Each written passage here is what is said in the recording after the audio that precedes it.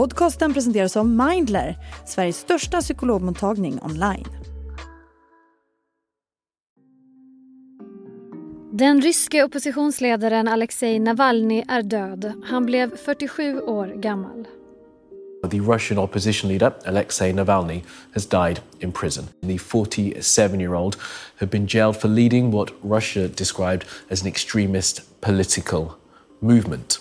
A statement online said that Mr. Navalny had felt poorly after a walk and lost consciousness soon afterwards. It added that doctors had arrived straight away, but that all attempts at resuscitation had failed.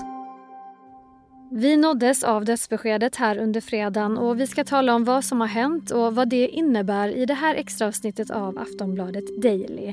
Jag heter Olivia Svenson och jag har med mig Joachim Kerpner som är reporter på Aftonbladet.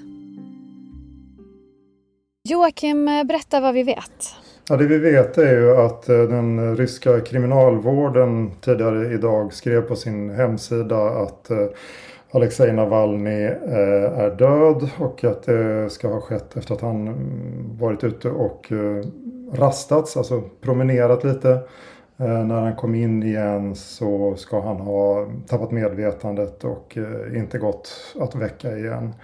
Och en ambulans ska ha varit på plats efter 7 minuter, men hans liv ska inte gått att rädda. I ett uttalande från Kreml så sägs det att de har inte fått någon information om dödsorsaken. Sjukvård ska ha tillkallats men utan att de har lyckats återuppliva Navalnyj. Vad säger du om det uttalandet? Ja, det vet vi ju inte. Det kommer vi förmodligen aldrig få reda på hur det gick till när han dog. För att ingen utomstående oberoende medicinskt sakkunnig kommer ju få möjlighet att göra en undersökning av Navalnyjs kropp. Men det som hände 2020 när han utsattes för förgiftning, det är ju vad som kan ha hänt här också.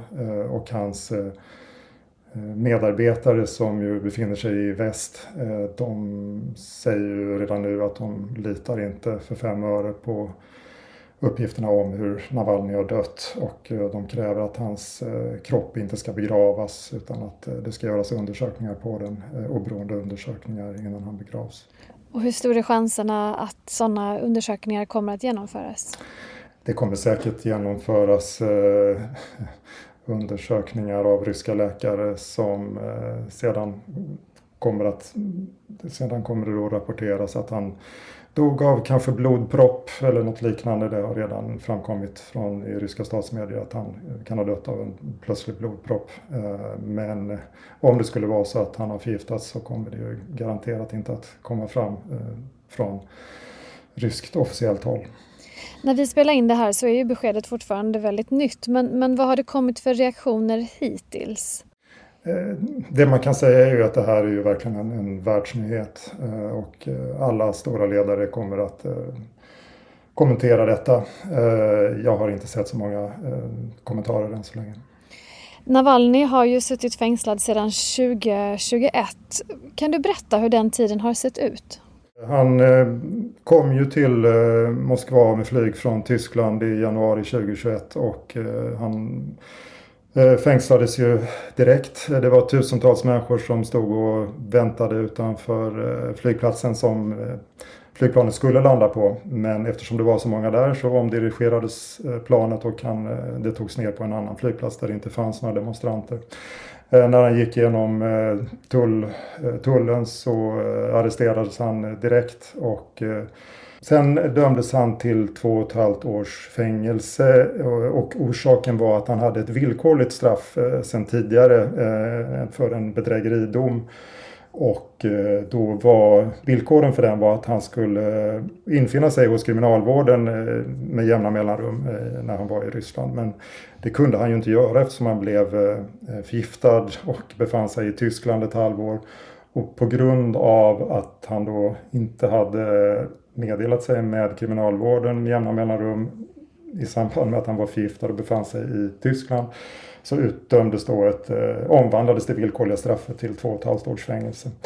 Och senare har han dömts till först 9 års fängelse ytterligare och nu senast till ytterligare 19 år. Och senast dömdes han för extremism. Och hans fängelsetid har ju, först så befann han sig fram till för några månader sedan i ett fängelse ungefär 25 mil utanför Moskva. Och där kunde ju hans advokater lätt komma och hälsa på honom. Redan där så befann han sig ofta ensam i straffcell, isoleringscell. Och sen för några månader sen så flyttades han då. Först var han borta i flera veckor. Man visste inte var han var. Och det är i och för sig den naturliga gången när man flyttar fångar i Ryssland från ett fängelse till ett annat. Att man får aldrig reda på, man kan inte ha kontakt med dem under den här transporten. Och plötsligt så poppar de upp någon annanstans och så är de då på destinationen som de skulle till. Och då får man reda på var de är. Och då visade det sig att Navalnyj hade satts då i fängelse uppe i norra Ryssland vid polcirkeln. Ute på tundran, en liten ort som heter Charp. Och där har han varit de senaste månaderna i väldigt tuffa förhållanden. Han har själv skrivit på Instagram om hur varje morgon så väcks han väldigt tidigt av den ryska nationalsången. Och ovanpå det så får han höra då en rysk patriotisk sångare som heter Shaman som sjunger Jag älskar Ryssland. Det har han väckts av varje morgon. Och han har ju levt i en minimal fängelsecell nu i flera år och under väldigt hårda förhållanden. Vi ska strax prata mer med Joachim Kerpner, men först har vi en kort liten paus.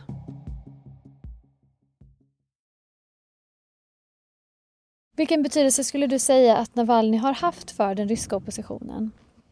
Han har ju varit den ledande oppositionspolitikern i Ryssland och det man kan säga är väl att om han hade fått ställa upp i presidentvalet nu och fortfarande levt i mars så hade han sannolikt vunnit över Putin. Men han har, åtminstone redan 2011 så var han frontfiguren när det var demonstrationer med över 100 000 människor på Moskvas gator. Han eldade på massorna och sedan dess har han liksom bara fått mer och mer inflytande. Han har ju framförallt gjort väldigt mycket avslöjanden av journalistisk karaktär där han har avslöjat korruption bland de ryska politikerna. Och bland annat innan han fängslades medan han var i Tyskland då, i samband med den här förgiftningen då så hade han gjort ett program på en timme ungefär som handlade om Putins palats. Ett gigantiskt palats vid Svarthavskusten där Navalnyj då bland annat avslöjade att Putin har en guldtoalett och till och med guldtoalettborstar.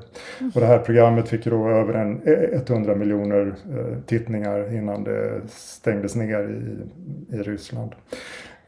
Och han har ju även under tiden som fängslad har han ju varit så att säga den ledande oppositionspolitikern. För att det finns ju inget vanligt politiskt liv i Ryssland på senare år. Så att han har varit en ledande figur, det får man verkligen säga. Och då undrar man ju förstås, vad kommer hans död att få för konsekvenser? Ja, det är ju frågan. Jag tror att inrikespolitiskt i Ryssland så kommer det nog tyvärr inte få så stora konsekvenser. Det är ju ett polissamhälle där med drygt 145 miljoner invånare som vaktas av 4 miljoner fångvaktare kan man säga, alltså säkerhetstjänst, polis och så liknande. De är ju väldigt starka och slår ner alla försök till demonstrationer väldigt snabbt. Däremot kan man väl tänka sig att det här förstärker kritiken mot Putin i väst, att han blir ännu mer paria och att det kan komma ytterligare sanktioner från väst, det kan man ju tänka sig. Navalnyj gjorde sig ju känd när han levde som en av Putins främsta kritiker. Det har du här berättat också. Finns det några andra kvar som vågar göra sina röster hörda och som kan göra sina röster hörda överhuvudtaget? Det är ju framförallt de som redan har flytt till väst. Vi har ju 2 starka röster som redan är fängslade, som precis som Navalnyj valde att stanna i Ryssland. Då har vi ju Vladimir Kara-Murza, han sitter fängslad i 25 år. Han är en väldigt väl artikulerad person. Och sen har vi också till exempel Ilja Yashin som är fängslad på 8,5 års fängelse. Så att de kritiker som finns kvar, de sitter i väst och har ju inte alls samma inflytande på grund av att de inte befinner sig i landet. Vilket blir Navalnyjs eftermäle skulle du säga? Som en otroligt modig person som han överlevde en förgiftning men till slut så fick makten tag i honom och han kunde ju ha liksom levt ett behagligt liv i väst, men han valde att återvända till sitt hemland och försöka ägga massorna till att göra uppror. Men det var för sent helt enkelt. Och tror du att vi någonsin kommer få veta hur han dog?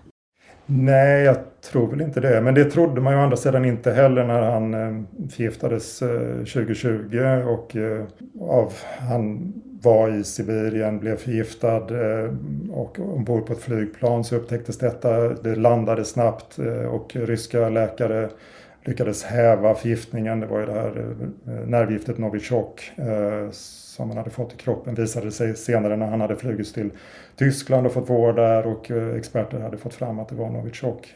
Och då lyckades ju Navalnyj till och med intervjua en FSB-agent som hade varit med och förgiftat honom. Han presenterade sig som högt uppsatt rysk politiker och fick den här FSB-agenten att berätta att han hade förgiftat Navalnyj. Så att jag tror inte att det kommer att komma fram hur han dog, men i bästa fall så kommer det ändå fram på något sätt. Sist här Joachim Kerpner, reporter på Aftonbladet. Jag heter Olivia Svenson och du har lyssnat på ett avsnitt av Aftonbladet Daily som är Sveriges största nyhetspodd. Det här avsnittet är inspelat den 16 februari. Vi hörs igen snart. Hej då!